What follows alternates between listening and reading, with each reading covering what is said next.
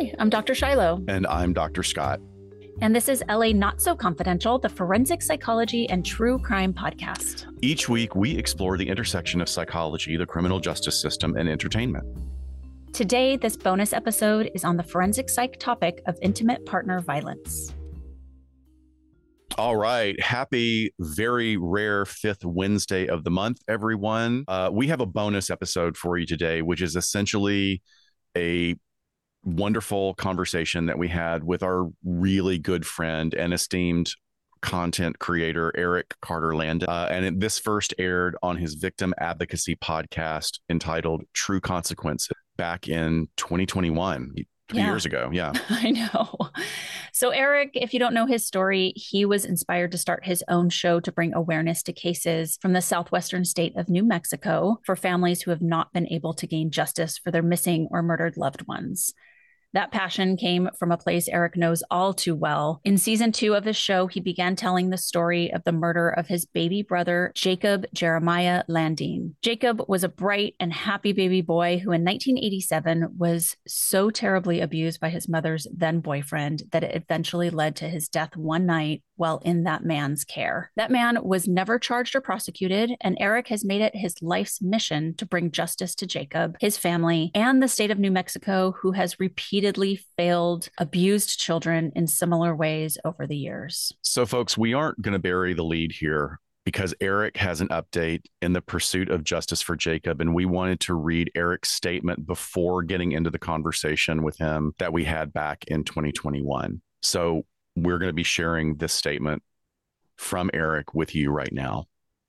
Here it goes. So Eric says, "Hi, first and foremost, I want to thank you for caring about justice for Jacob. I want to thank all the creators who covered Jacob's case. I also want to thank all the listeners for your engagement in the Justice for Jacob movement. Your efforts helped us get the case to the point where it currently is. I have not been able to provide updates for a long time, but I want to back up a bit to bring you up to speed on what has been happening. 3 years ago, I asked for help calling and emailing the district attorney in Socorro County, New Mexico, and you all showed up. Calls, emails, and letters poured in from around the world. We initially planned to do this for 10 days, and the DA responded just 2 days later. He asked that the attorney general take the case because he did not have the resources or time to deal with the calls and emails. So thank you from the bottom of my heart. Thank you for showing up for us." The AG took the file and started an investigation. Unfortunately, there was an election halfway through the last 3 years, which stalled the case. In December, the AG's office reached out to my mom and I and asked for a meeting. We were excited because we believed that the AG would not bring us in if it was bad news. I wish that happened. Unfortunately, we did not receive the news we were hoping for. We were told by the prosecutors that through their investigation, they were not able to find sufficient evidence to prosecute. This is not the end of justice for Jacob. We are going to continue pushing for change in New Mexico, even if that change means a change in the attorney general or laws. We will continue to do everything in our power to make sure that no New Mexican family has to go through what we have had to go through. Once again, thank you for your support and love. It has carried us through these last few years. We may be reaching out again to ask for help from you. So stay tuned as we take a step back and start planning our next steps. Thank you again for amplifying Jacob's voice. We cannot thank you enough. So Dr. Shiloh and I are enormous professional and personal fans of Eric. And just, there aren't words to describe what a stand-up, cool guy he is. We just really like him. He's done unbelievable work over and over on his award-winning podcast. So please check out True Consequences, as well as his new podcast with Charlie from Crime Lines called Crime Lines and Consequences. They're both great shows, and this new podcast is going to be like a meeting of great minds. So please check it out. Yes, Eric is all of that and above, just a great human, really feels like family at this point. Eric, our hearts are with you and your mom. So for everyone else, please enjoy this conversation.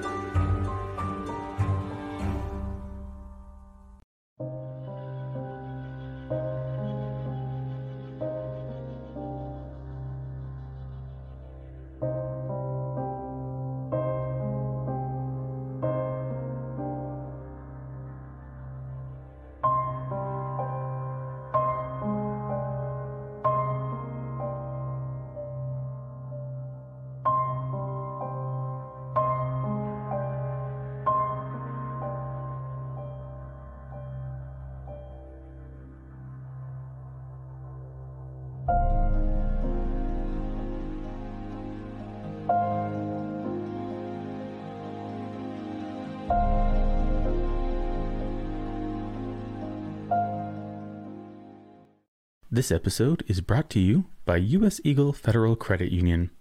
Stranded at the roadside is not where you want to be. That's why you pay extra for roadside assistance coverage. But what if you didn't have to pay extra for it? U.S. Eagle Perks checking comes with roadside assistance coverage, 24/7 when you need it. Learn more at gettheperks.org. Checking that gives you more, because people mean more at U.S. Eagle. Terms and conditions apply. See U.S. Eagle for details. Federally insured by NCUA. All right. Hello, everybody. Welcome to a extra special live stream of True Consequences podcast. I am going to be joined here in a moment by Dr. Shiloh and Dr. Scott from the amazing LA Not So Confidential podcast. If you are not listening, what are you doing with your life? Go subscribe right now. We're going to be talking about a very difficult conversation, a very difficult subject, something that I'm very passionate about, but I'm hoping that you will find it beneficial, and I'm hoping that it will give you some kind of knowledge and information that will be helpful. Before I bring everybody on, I want to thank my sponsor for today, which is U.S. Eagle Federal Credit Union. Go ahead and check them out. And if you want, you can download the app and get all those awesome perks that they talked about on gettheperks.org. All right, so I'm going to bring Dr. Scott and Dr. Shiloh here on, and make sure that you comment and let us know that you're watching so we can acknowledge you. All right, here we go. Hello, welcome. Hi, Eric. How you guys doing? Good. Good. Yeah. Awesome. Hello from sunny LA. Hello from sunny Albuquerque. It's sunny here too. Yeah. So I want to take a second before we jump into this and have you introduce yourselves, and I will let you guys fight over who goes first. Scott, why don't you go first?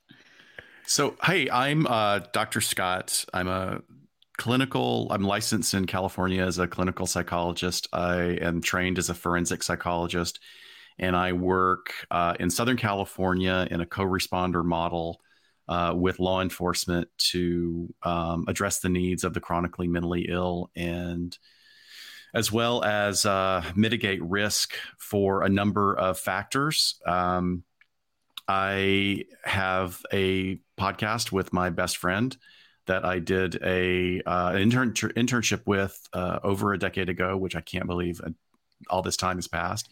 But Dr. Shiloh and I met at our internships working in a forensic setting with some a very challenging population. It was a great experience. We've had a real friendship. Our families hang together. And a few years ago, she came up with this crazy idea, and here we are with our own show. So we both came from different backgrounds too. So yeah. She'll tell you more about her background. I was in entertainment for many years, first as a performer, then as a line producer and talent manager, representative, and casting director. And then I hit midlife and decided I wanted a big change and dove into grad school. So that's my story. I am also a psychologist here in California. I am forensic psychology by trade. Straight out of grad school, I started working with offenders getting out of prison and quickly built my expertise in the area of high-risk sex offenders. So that's where I did the majority of my career so far. Did that for about a decade straight. I still do a little bit of that on the side, but my full day job now is a law enforcement psychologist, and I work with or in the police department. I'm employed by the police department to provide clinical services and training and essentially research, whatever they need. And then I'm also part of the crisis negotiation team for the department. So yeah, Scott, and my background is in law enforcement. So I was a police officer before I was a psychologist. So yes, we have very different backgrounds, which we complement each other really well with that. But yeah, we just had, I had this idea of starting the show because I didn't feel like there was really anyone who was a professional working in the field talking about the psychological concepts that intersect with true crime. And so I bounced it off of him and said, hey, do you think we could kind of fill that void? Let's see how it goes.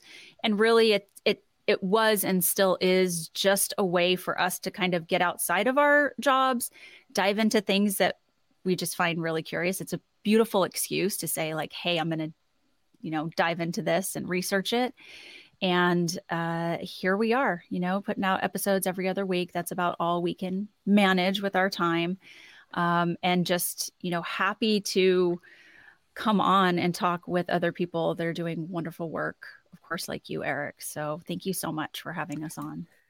I just want to thank you both for taking the time to be on the show.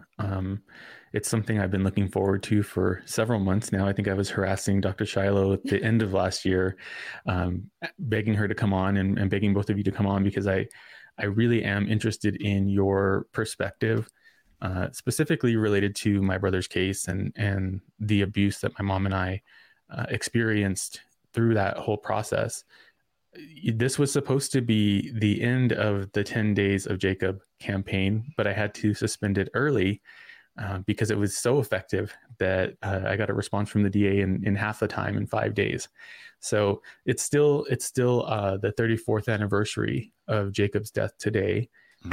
It's been pretty emotional, but I have hope for the first time in a very long time. And that feels good. Yeah. So, yeah, that's a wonderful gift to be able to say today. And it's really the power of what you're doing and your audience and how much they do just truly, truly care that, it's hard to pick up a phone and call a DA's office. It's very easy to sign a petition. But, if you just take it up that next step where you're putting a voice, you're putting humanity behind it, that they have to respond. So I hope nothing but the best comes from it. Thank you so much. I appreciate that. So it's been an interesting few months for Jacob's case. And I've been on this kind of tour of as many podcasts and YouTubers and anybody that will allow me to tell Jacob's story. And so I do want to say thank you to everybody who has taken the time to lend their platform to me and to Jacob and to my mom, because it has helped tremendously. And without that pressure and without the awareness that has come out of that, I wouldn't be here, talking about the DA responding to me. So I have to acknowledge that. And I have to acknowledge both of you as well for taking the time to talk through this. So you both listened to Jacob's story. You listened to my mom's interview, I think, and I gave you the case file as well. I'm curious if you have any opening thoughts about the case, about the story, about anything before we get into some of the questions that I might have. Go ahead, I guess Scott. I do, but go ahead. I want to hear what you have to say. Well, what I was going to start with, and we're probably, Shiloh and I have gotten to the point now where we're finishing each other's sentences, which is really crazy, but it's so true.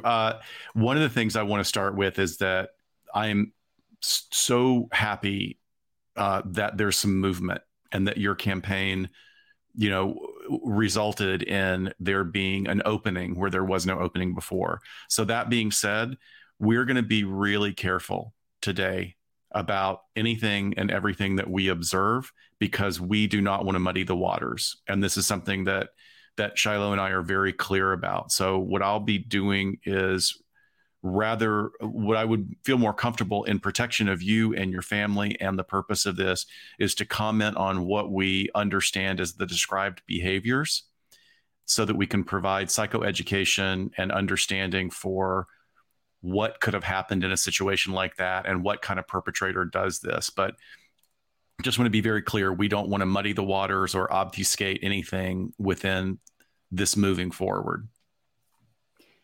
So as I was doing my research on this in the last week or so, and then just kind of today before we got started in the hour or so prior to us going live, I was really wanted to sit back and kind of think, okay, if this was a formal psychological assessment or a case that I was consulting on, which it's not, and I'll tell you exactly, for the reasons Scott just said, but also because I feel like I have so little information on the perpetrator. There's gold, like wonderful information about the behaviors and the abuse and the psychological tactics that were used. But as somebody that we look at the whole picture when we're doing an evaluation, I found, God, there's so many holes and blanks that I would just love to know about.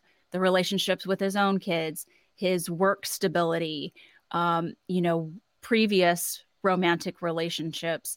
That's it. There's a lot here, but for the way that Scott and I normally look at these, it's just, I wish I had more answers about some of this stuff to be able to inform me and back up some of the things we might say when we're talking about perpetrators of this kind. Sure. Yeah. And a lot of that was intentional, because I really did not want to not only not name him, but not let people, because where I came from, it's a small town, so it's not very difficult for people to figure out who he is, and so a lot of that was intentional. But okay, I'm totally on board with moving beyond Jacob's story and going into some of the behaviors and some of the tactics. It looks like we have a question to look at and discuss some of the red flags that people should watch out for when being faced in a situation like this, where, for example, with this perpetrator, the love bombing, the kind of identification of somebody in a vulnerable situation. Can you speak to some of those things? Oh, I think that's a lot of what we prepared. Yeah. Yeah, definitely. I mean, and red flags, we can kind of, I think all through, especially your mom's journey, stick a lot of red flags along the way that, because of the type of manipulation that happens, those were not red flags that she was seeing. She might have been feeling them. And she even talks about that, the gut reactions and instincts warning her. But it can be as early on as when you're talking about like the beginning of a relationship and what's happening there. Like what sticks out to me is just how he was there to swoop in the second your parents were split up, and being the best friend of her husband, right? So right there is just a little snapshot of a super interesting dynamic, and even creating more of a wedge to encourage her to leave. So, I mean, we can go as far back as then to, looking at like the child abuse red flags, the reactions in Jacob, his fear responses, some of those things. So it's just, I see a path of red flags. And as you talked about with the other two doctors on the live stream that you did, you guys covered very well why those red flags are so hard to see for women that are in this situation. So I don't want to regurgitate all of that, but I think there certainly is a lot to discuss. I mean, do you want to start with love bombing? Kind of talk about that a little bit? Yeah. I'd like to start with that because I think that I didn't know what that was, of course, in the 80s. I don't think anybody really knew what that was in the 80s. And it wasn't until I became an adult and then looked back at the story and looked back at that time in our lives that I realized that that's what was happening. And so it is extremely, and I'm not a professional mental health person. I don't know a lot about things on that level. I understand them because I've experienced them. But I feel like it is very disarming when somebody's doing that to you, because even if you have doubts about them or their character, it kind of creates this dichotomy in my mind where I'm like, well, he can't be that bad because these are all the great things that he's doing. Right. Even though I have this feeling that something is off, it doesn't jive with what is happening. Yes. And that is a big indicator of knowing that it's not sort of genuine, like courting of a relationship. It's that gut feeling like something is not aligning. And I think you're right. We don't, when I hear love bombing, I think of cults, like somebody trying to get somebody into a cult. And I think Scott and I actually talked about that at length in our cults episode way back when. And I always just pictured it as just like dumping as much, love and gifts and things like that as possible. And then that's it. Like you have them trapped. But it's actually more of a process to where there has been some leaders in this field that kind of break it down into a few stages. So it definitely, it falls under emotional abuse. I think we can say that. And it's just one of many tactics that's used by perpetrators of intimate partner violence in sort of the cycle of violence that we know about. But the first stage is that idealization stage. So there is extreme amounts of doting affection, showing a public affection, sort of the things you can see on the outside. But it's not just about gift giving and flowers and all of that. It's really this psychological game of making a connection with the person. I mean, staring longingly into their eyes, like really, like just these moments where they're putting in a lot of effort, these romantic conversations that, usually are revolving around our future together and all of these wonderful things that people want to hear. And what it does is it makes a recipient have those feelings of love at first sight. This is too good to be true. Like, oh my gosh, this is my soulmate, because you don't experience this in normal relationships. So it stands out as something that's amazing and seems like it's going to be a great thing, when in actuality should be standing out as this actually isn't the proper order of things. So that happens, and then it turns. There's this devaluation stage. And once they have the person in the idealization stage at the beginning, when someone feels that connected to someone else, you tend to open up more, right? So the person starts to learn about them, learn their weaknesses, what are their vulnerabilities, and then they can start using that against them in the devaluation stage. So that quickly turns into the manipulative tactics, where the perpetrator starts treating the victim or the recipient as more of a possession or an object at that point. It's like they've won, and now, okay, you're mine. And that's when the belittling, the insults, the tearing down of the self-esteem will start. They'll even start to like flip the script. So if the person says like, oh, I haven't been the victim, I haven't been spending time with my girlfriends, like they're really wanting me to go and hang out. Oh, well, you're so selfish. Like, I can't believe that, you're going to take away a day from me, rather than like, bye, go have fun. Okay. You deserve it. They flip it to where the victim starts questioning themselves. And it's interesting because the perpetrators are actually incredibly insecure, but that's how they're making their victims feel at some point. And then there's this discard stage, which is interesting because it usually happens sort of in one of three ways. Either the perpetrator basically finds someone else to latch onto, which kind of sounds like it was happening in your mom's case, right? So their attention turns to the new shiny new victim, and they're kind of done with the person that they're with. And they will, if there's no benefit to them anymore, they'll drop them and be on to the next thing. There also could be the situation where the victim starts pushing back, like realizes, hey, this is BS. My family and friends are encouraging me and supporting me. And then it's like game over. But sometimes, which is the worst and so manipulative, is that the perpetrator will discard or end the relationship as a ploy because they have every intention on reconnecting. So it's sort of like, hey, I'm going to break up with you, but then I'm going to start this whole thing all over again. So it is much more sinister. I think you nailed it, Eric, than we kind of think of on the surface when we hear love bombing. But never the fault of the victim. No. I wanted to jump in and add something to that really tight definition is,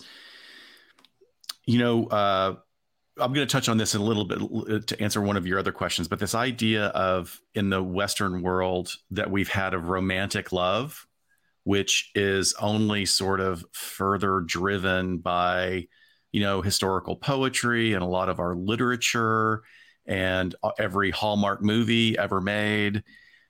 which isn't necessarily real. It's a bit of a fantasy or a fairy tale. And yes, romance is an important part of a relationship, but one of the examples that comes up that's not related to this case clearly, but is a great example is Scott Peterson. And Scott Peterson was a big one for love bombing Lacey and also his girlfriend on the side with like these huge romantic gestures, like a dozen red roses for her and a dozen white roses for the mother. And, there's something off about that. And just kind of, I know looking here in the chat and the comments, the idea of looking for those things, those red flags, that's a red flag. When someone like gives these really over the top gestures that don't really take into consideration, like, I don't even know if this woman likes flowers or this guy likes flowers. Maybe they're allergic. Maybe they hate red roses. Maybe it reminds them of something. Right. And but my husband knows that. Right. Because those are the things that you want to do is you want to get to know the person. So these like grand gestures are almost like, and this is a weird analogy, but let me say, if you've heard of the concept of uncanny valley, of why we have these really sort of mild to significant revulsion reactions to robotics. So robotics that are too human, but not enough to completely fool you, cause us to have this innate defensive revulsion response of, this is not real. This is potentially a danger to me. So that's a broad example of what can happen in relationships, is like your gut is a finely tuned radar if you learn to listen to it. Well, this looks nice, but it feels a little off. But everybody has people coming from a trauma-informed background or a background where they were invalidated by family members or they had another abusive relationship, and then they feel something is really positive coming from this new potential partner.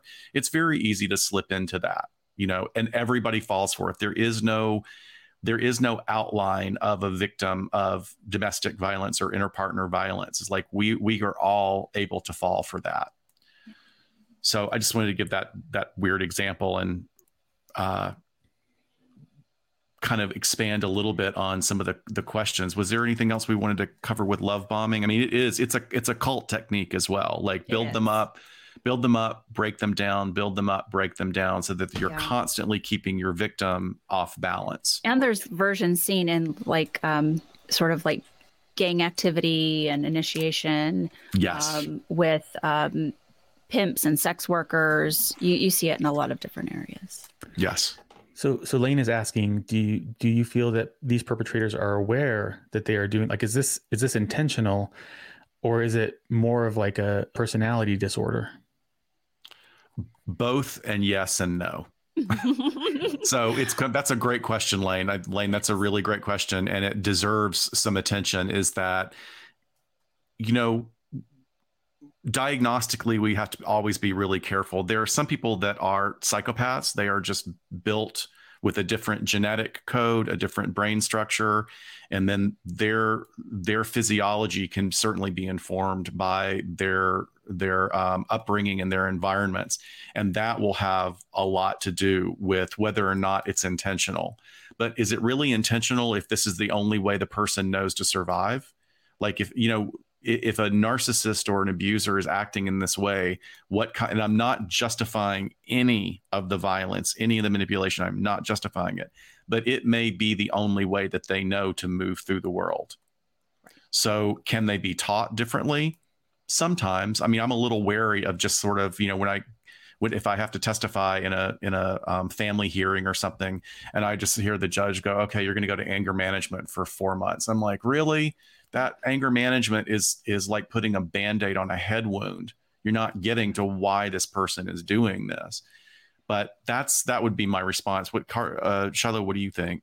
Well, going with that example, anger management might be great for one perpetrator and totally counterproductive for the other. So if one person has, really awful coping skills, is in has maybe a socioeconomic status that is incredibly stressful, and ended up using violence in a relationship because they didn't know how else to handle that situation. Again, not excusing it.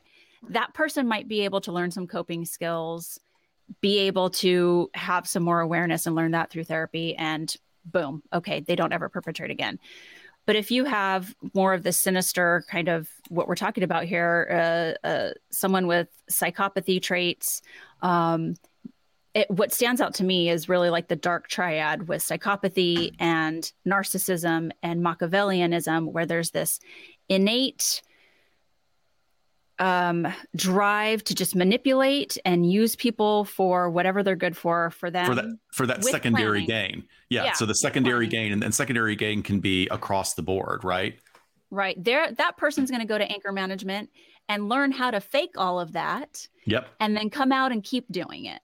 So it just depends on, especially when we talk about domestic violence, Scott said there's not one profile of a victim. There's also not necessarily one profile of a perpetrator, especially when we start breaking down like demographics.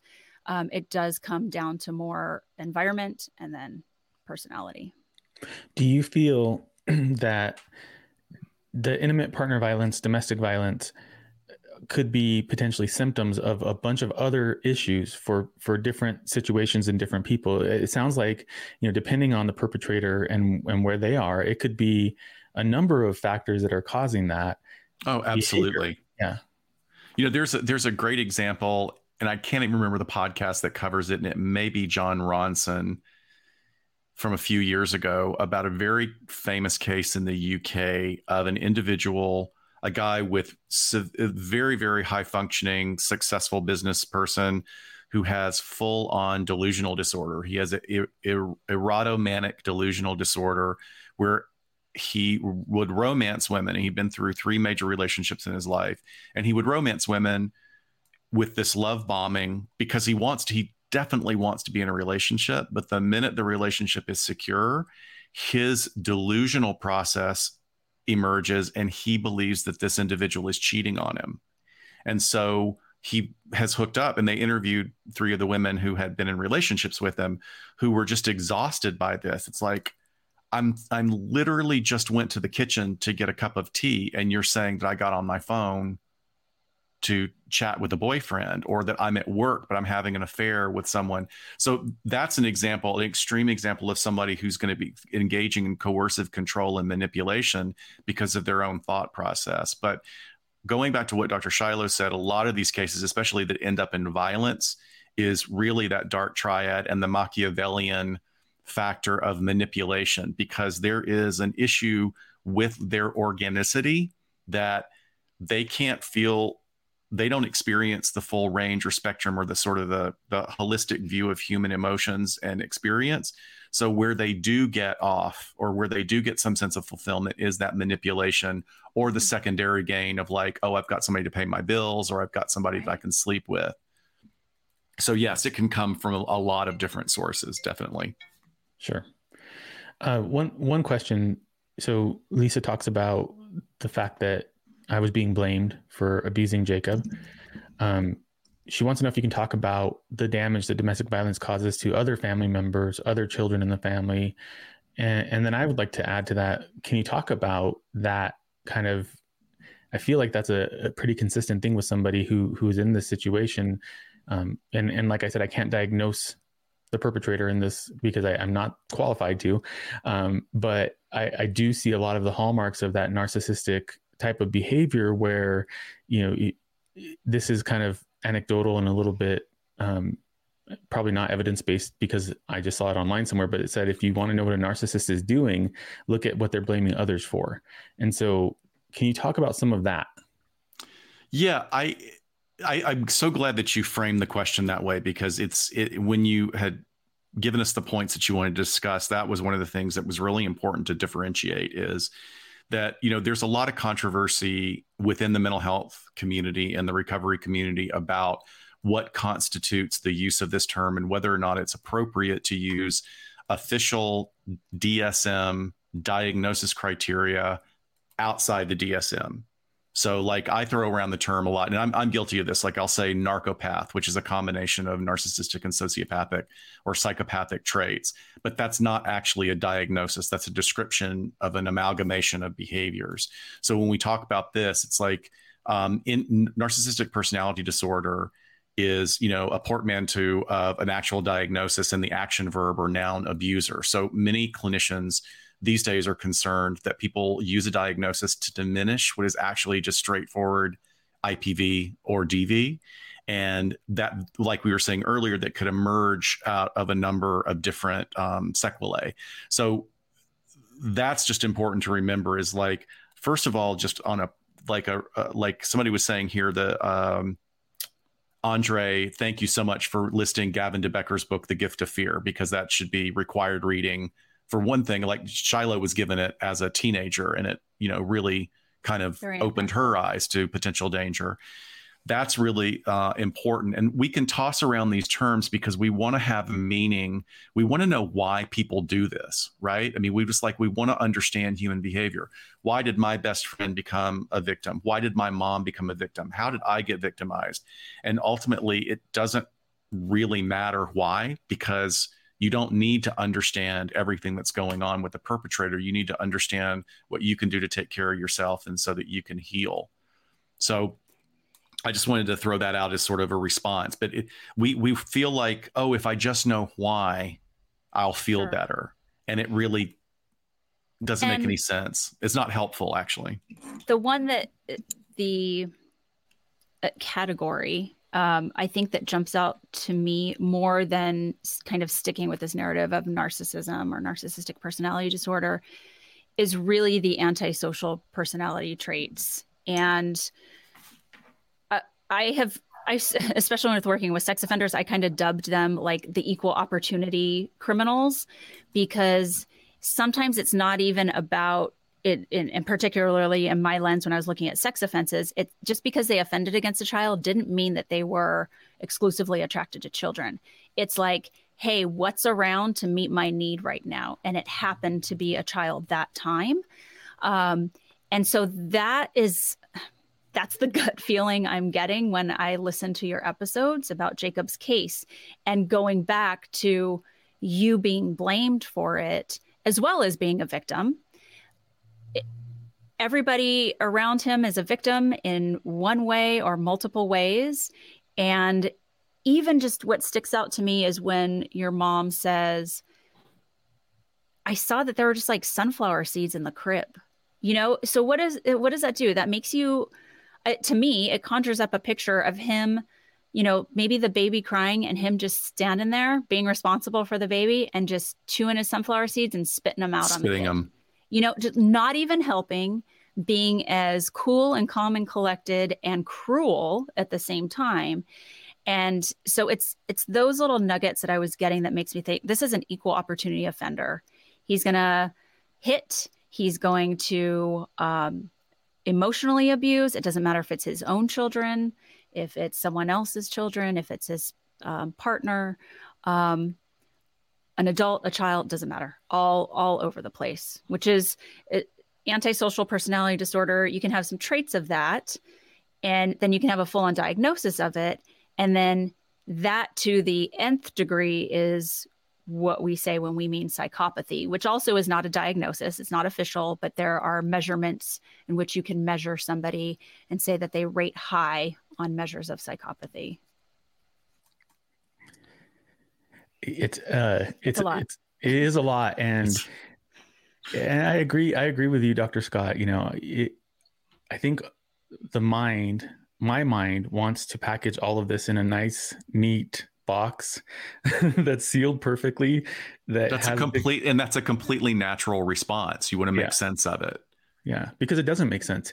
It is a nightmare, and the effects of it, on my mother and on me and on anybody else who was in this person's path, they are extensive and they are long lasting, and I find myself in situations where something that seems so benign triggers something in my brain. Yeah. And then I have an instant, like, anxious fight or flight response to it.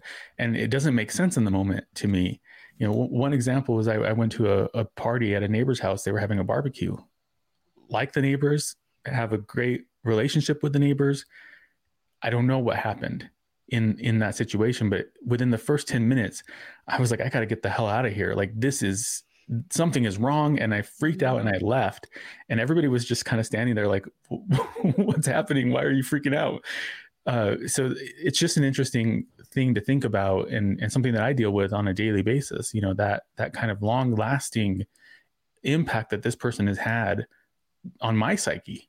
Well, and especially for you. I mean, because your mom had a life before him. So she knew what life as an adult was like before this person. You at 6 years old, I mean, your world is just being shaped, and it is confusing as hell with all these messages you're getting, these threats you're getting, the love that's being shown, the charmingness. And, another tactic of his, when you say like, we would go watch TV and he was so cool and showing me attention and really fun. And that was the love bombing of you, of course. But what a way for your world to be shaped at that age, to then have to navigate the rest of your life. Well, the task becomes, as an adult, deconstructing all of that damage, because like Shiloh's saying, the love bombing you're getting while you're having that intimate moment with this guy is then juxtaposed against him lining you up military regiment style and saying, I will kill you. What's the lie? Tell me the lie, make it convincing.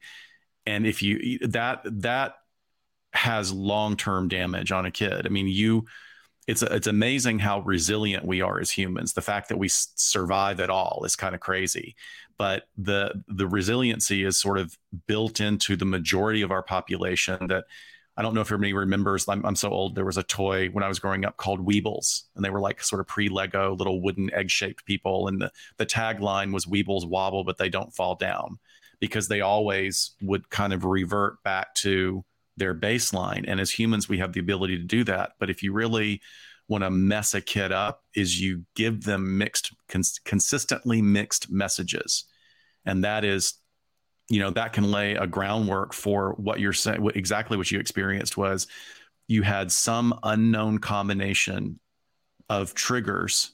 And maybe it was the music, maybe it was the music and the food, maybe it was the music and the lights and something you heard but didn't realize you heard, that then sends you into that sort of complete adrenaline and cortisol flush into your body.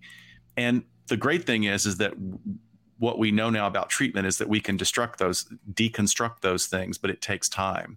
And the important thing to remember is that in that process of deconstructing it's your personal process of healing. It is not about trying to figure out why they did it. Whenever we try and figure out other people's motives, you are taking a taxi into crazy town. Like, that just doesn't make any sense. Stay in your part of town where you know the streets and the avenues, and I'm comfortable here. I am not going to drive over to crazy town and try and negotiate that geography when I don't know it. That was one of the most important lessons. You don't need to know it. It's not going to be purposeful for you. So some very wise person told me one time that you can't make sense out of crazy, so don't try. Right. And that helps. That helps a lot. but we are drawn to wanting to. We want it to make sense. And that needs to be part of our coping skill, is when we are drawn to, I just want to know why she did it. I just want to know why he did it.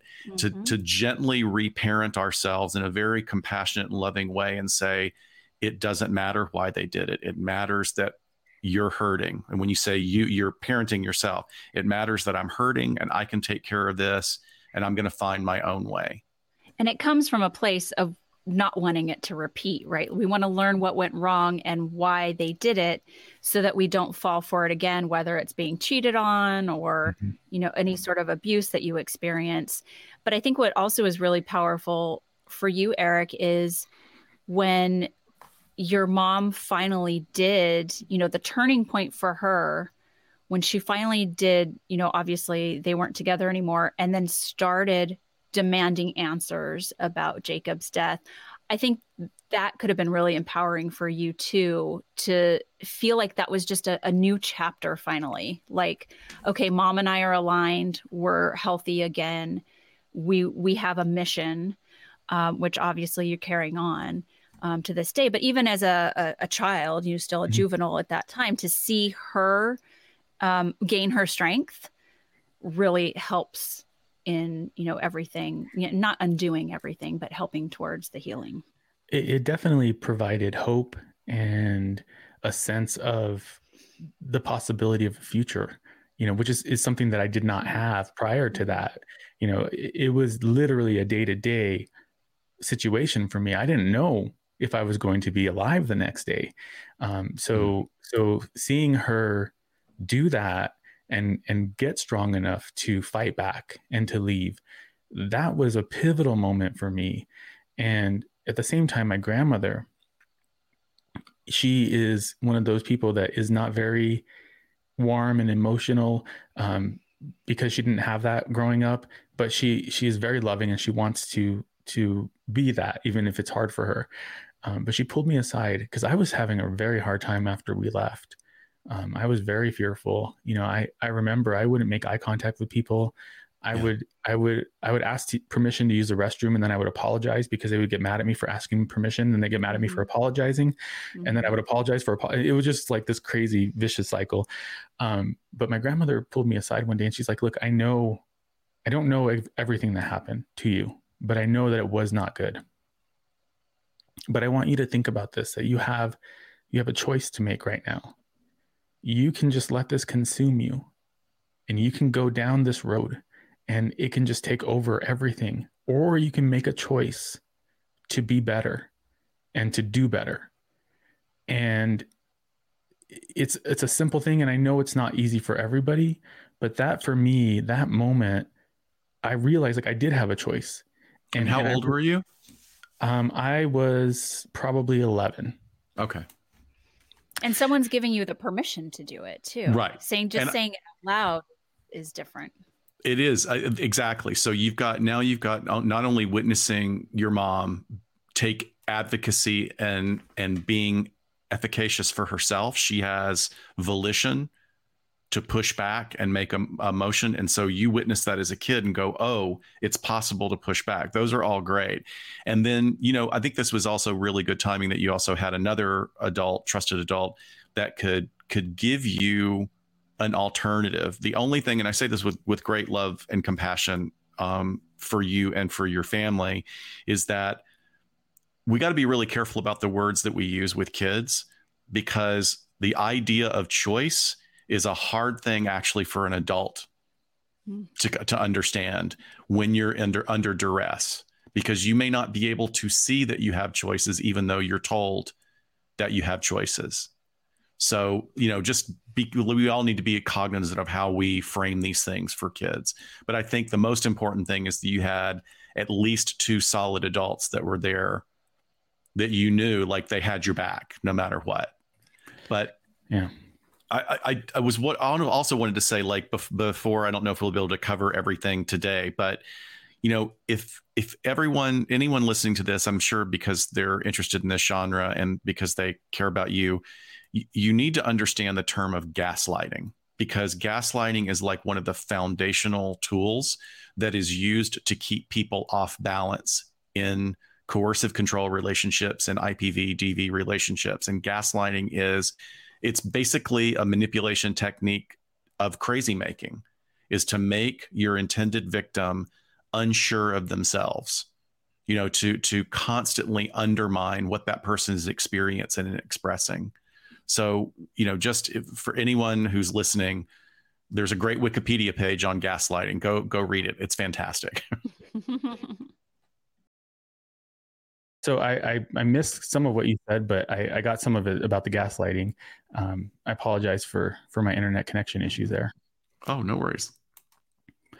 So Lane asked a couple of questions here. Let's see. So she said, if possible, can you talk about how narcissistic abuse in particular can contribute to mental illness or even disordered behavior in children? And then as a follow-up to that, how would you recommend intervening to avoid full development of disordered personality disorder in a teenager? That's a heavy question. Ooh, that's a lot.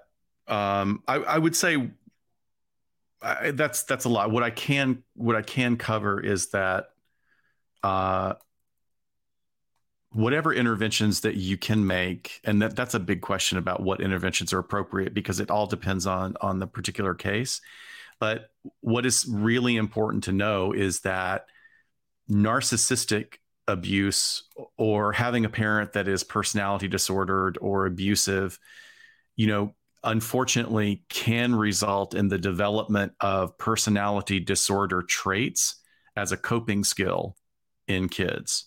So, a narcissist can actually breed a narcissist, because they act in a narcissistic way. And so the child starts to defend themselves in that particular way.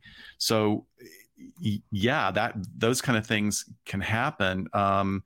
There's a great book called Children of the Self-Involved, which is a great book about children who grow up in a narcissistic household and how that can impact them. And as far as interventions, it's about getting into therapy and, helping the individual develop a sense of self that is permeable. It's like a solid sense of self, but it's not so defended that it becomes, just an urn for these narcissistic traits. It's a big question, and that we could probably do a 6-part series just on that. It looks like Dr. Shiloh had some internet issues too, so she refreshed. Hopefully she'll be back in here in a second. Kim, in the last few minutes that we have here, we've got about 12 minutes left. And if you have any other questions, anybody who's watching, feel free to throw them in the chat. But Dr. Scott, can we talk about why it's so difficult for a victim to leave their abuser? Yeah. So yeah, it's a great question. And it's one of those things that's a trope. And thankfully, it's also been taken care of in many ways, like in many Law and Order episodes. Well, why didn't she leave? Why didn't he leave? And I like to say that too, because that is an unrealized and unvisualized epidemic in the U.S., and around the world too, of men who are victims of female perpetrated intimate partner violence. So much so that we don't even have the correct numbers because men don't come forward to share this. But one of the things that that makes it so difficult is that I want to loop back around to a point I made earlier, that in Western culture and even other parts of the world, we have this myth of romantic love and what that is supposed to represent, of this sort of fairy tale view of relationships. And as most of us know, that's not what real relationships are about. And actually, prior to the advent of this idea of romantic love, marriages were to keep the tribe alive. They weren't about marrying your soulmate. It was about marrying somebody that's going to have enough kids that you can work your farm. There's a whole underpinning that's been going on for thousands of years. And unfortunately, that is dovetailed with patriarchal systems that have been, promoting male heteronormative role models and gender roles. So, this is to say that they can't, like I said, that these can't happen in same-sex relationships, because they can, but they are as a result of sort of these gender roles that we have. So myths like things might just work it out, be a good wife, a mother, a girlfriend, which unfortunately is a lot of the time what you get from pastoral counseling. So when people go to their minister, their priest, and it's like, well, yeah, he's beating the shit out of you, but maybe you guys can work this out. And one of the things that we do as mental health clinicians, and I'm also a licensed MFT, is that if there has been any incidents of violence in the relationship, it is not time for couples counseling, because couples counseling can actually make it worse. It's more about like, no, these two things have to separate. This person needs to go get their work on their propensity towards violence, and this person needs to go to get their trauma response examined. But how people stay in it is that violence cycle and that coercive control cycle is engineered to separate the victim or potential victim from their support system. So they are slowly isolated from the friends, the family members, from anybody that is actually outside that emotional and very toxic bubble or echo chamber that the perpetrator has created. So, and as it goes on, well, I know you have a good job and everything, but I think you should stay home and take care of the kids and I'll work. So then you cut off the financial support that this individual has, and they are not able to even really realistically come to a place where they can pack up all the kids and a suitcase and get to a hotel or to a shelter. They just don't have that option, right? So it can be that they don't leave because they don't see any chance for their real escape. They could be pushed into a place of hopelessness and helplessness, and they can't see their options that are available to them. And then there's also a really awful thing that happens with people of long-term abuse and manipulation is you start to get brain fog. You actually start to have altered cognitive ability. And you can have the most brilliant person in the world who's the sharpest knife in the drawer. And yet, after months or years of abuse and isolation and all of these manipulative factors, they are not able to actually figure their way out in the way that they would have prior to this. So they get convinced that they can't leave because the cycle of violence and coercive control constantly keeps them off balance. And if we have time, I have another crazy analogy. I call it the Dorito analogy.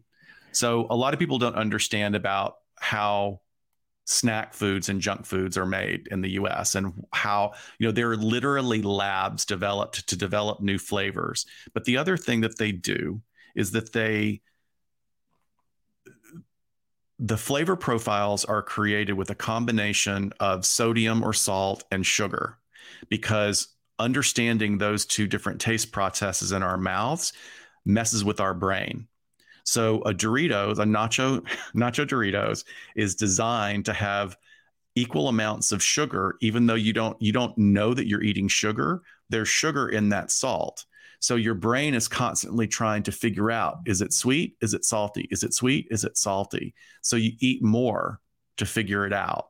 And I find, and I'm sorry, I'll probably be pilloried in the public about this, but I find that in a violent relationship, that can be, they're sweet and salty. You're constantly being thrown off balance and your brain can't make sense of it. Well, he's being nice now, or she's being nice now. Oh, and then you start making but he was not nice now, but he was nice before. So I've got to make excuses so that I can maintain this cycle. So I apologize for the Doritos analogy. I don't know if that actually works as a dovetail. I love that I leave for 5 minutes and I come back and you've gone totally off the rails, Scott. I cannot leave him alone for anything. It's so true. Oh my God, it's so true. So I do understand what you're saying with the, first of all, I love Doritos. You too. They're so good, especially you may not have that in LA, but we have green chili dip here in New Mexico, and Doritos with the green chili dip. It's heaven. It is why I gained 25 pounds at the beginning of the pandemic. I've lost it now, but comfort food, but it definitely made me feel good. So we have a question here. Do you feel like it is a good idea to get involved when you see somebody developing towards an abusive relationship? In other words, like a friend, a family member, or is it better to just keep your mouth closed so that they can reach out when they're ready without fear of judgment? Well, they're going to need to know that you're part of their social support system. So I definitely wouldn't say don't do anything and just wait for them to come to you, because that's really, really hard with the shame that's associated with it when it does come to that spot. I'm guessing with, even the person asking this question knows that they wouldn't be able to stand by and do nothing. And I don't think many friends of friends would say nothing if you care about them. But definitely it can be a challenge, right? Especially if someone in the cycle that we're talking about, and they're in the sugar stage of the analogy, I don't know, where things are really good, they can be like, what are you talking about? What are you picking up on? And just consistently, not pushy, but being there, letting them know what you're saying that maybe they're not saying. And I'm here when you need me. I'm here for your support. I'm not here to judge it. I just want to completely back up what Shiloh is saying is you walk a fine line. And I had I've been in this position myself, when people are splitting up for various reasons, and sometimes there's, it's very clear that, you just want to be supportive. And then there are some times where it's like, wait, something else is going on. But you do still have to be careful, because if you can stay away from, first of all, if there's violence and there's clear violence, then there doesn't really need to be a processing discussion. It's about like, I'm part of your support system. Like Shiloh was saying, I'm part of your support system. How do we keep you safe? Everything else is secondary. I don't need to know all the drama. I don't need to know. I know you're hurting. How can we keep you safe? I need to keep you safe. And beyond that, you have to be really careful, because if it's not overt violence and if it's not overt manipulation, but you need to be really careful, because relationships are not going to immediately, you need to divest yourself of the idea that you can be the white knight that goes in and rescues this relationship, because what you can do is inadvertently triangulate and mess the system up even more, because this person you're trying to help may actually not be done with their version of the cycle. So they go back into the sugar stage, and now they're pissed off at you because you were on the other side during the salt stage going, your partner's a piece of shit and you need to get out of there. So that defense mechanism is going to rise and might push you out of it when all you wanted to do was help. So it is really difficult. You need to be very judicious about how you maneuver through that particular part of a relationship, even if you're just trying to be helpful. Yeah, I think that's really good advice. And just letting somebody know that you are there, because there is that feeling of isolation that comes out of this whole process. And whether or not, the person believes you when you tell them that constant reassurance, I think, goes a long way, because when they are ready, they know that there's somebody there waiting for them to help them. And I think that's a beautiful and really important thing. I am so grateful to both of you. This conversation was so much more than I expected, and so much better than I expected. I'm so grateful for you. Any closing thoughts before we wrap up here? I just think our conversation and meeting today was a long time in the making, and I'm so glad that it worked out to where it landed on today. I'm really grateful for you having us be a part of today, and I think your effort and your determination is not going to go unfulfilled. Some piece is going to be brought to your family in one way or another that has just been a void that's been there for a long time. So thank you for letting us, lend a little bit of information to your listeners. And we just wish you all the luck and keep us in the loop, please. I just feel really honored on this particular day to be able to talk to you. So thank you for giving us this opportunity. And to echo what Shiloh says, I think this is opening a new chapter that's going to really make some movement. I'm going to knock on wood when I say that. I'm hoping that that's what happens. Well, no matter what happens, it's forever. Jacob is going to have a legacy on the world, because I am going to make sure that happens. And whatever that looks like, it may not be a trial that results in the arrest of the person responsible, but I know that there's a lot that can be done to help, others. And I think this was one of those things that can be done to help people understand, the complications related to domestic violence and intimate partner violence, but also the things to look out for. And so I am forever grateful for all of you, for both of you, and for all the listeners, and for everybody who's helped. I do need to say thank you to everybody who called the DA, who emailed the DA, who signed the petition. You all have made a huge impact, not only on the case, but on my mom and on me. And I talked to my mom this morning, and I said, I know that it's a hard day for us, but I hope that you have some peace knowing that there are thousands of people that have our back around the world. And that's amazing. It's amazing. It really is. Let us know whatever you need, Eric. Yeah. Thank you. I appreciate that. So with that, I'm going to say goodbye to all of you that are watching. Thank you so much for your support. Thanks for listening, and stay safe, New Mexico.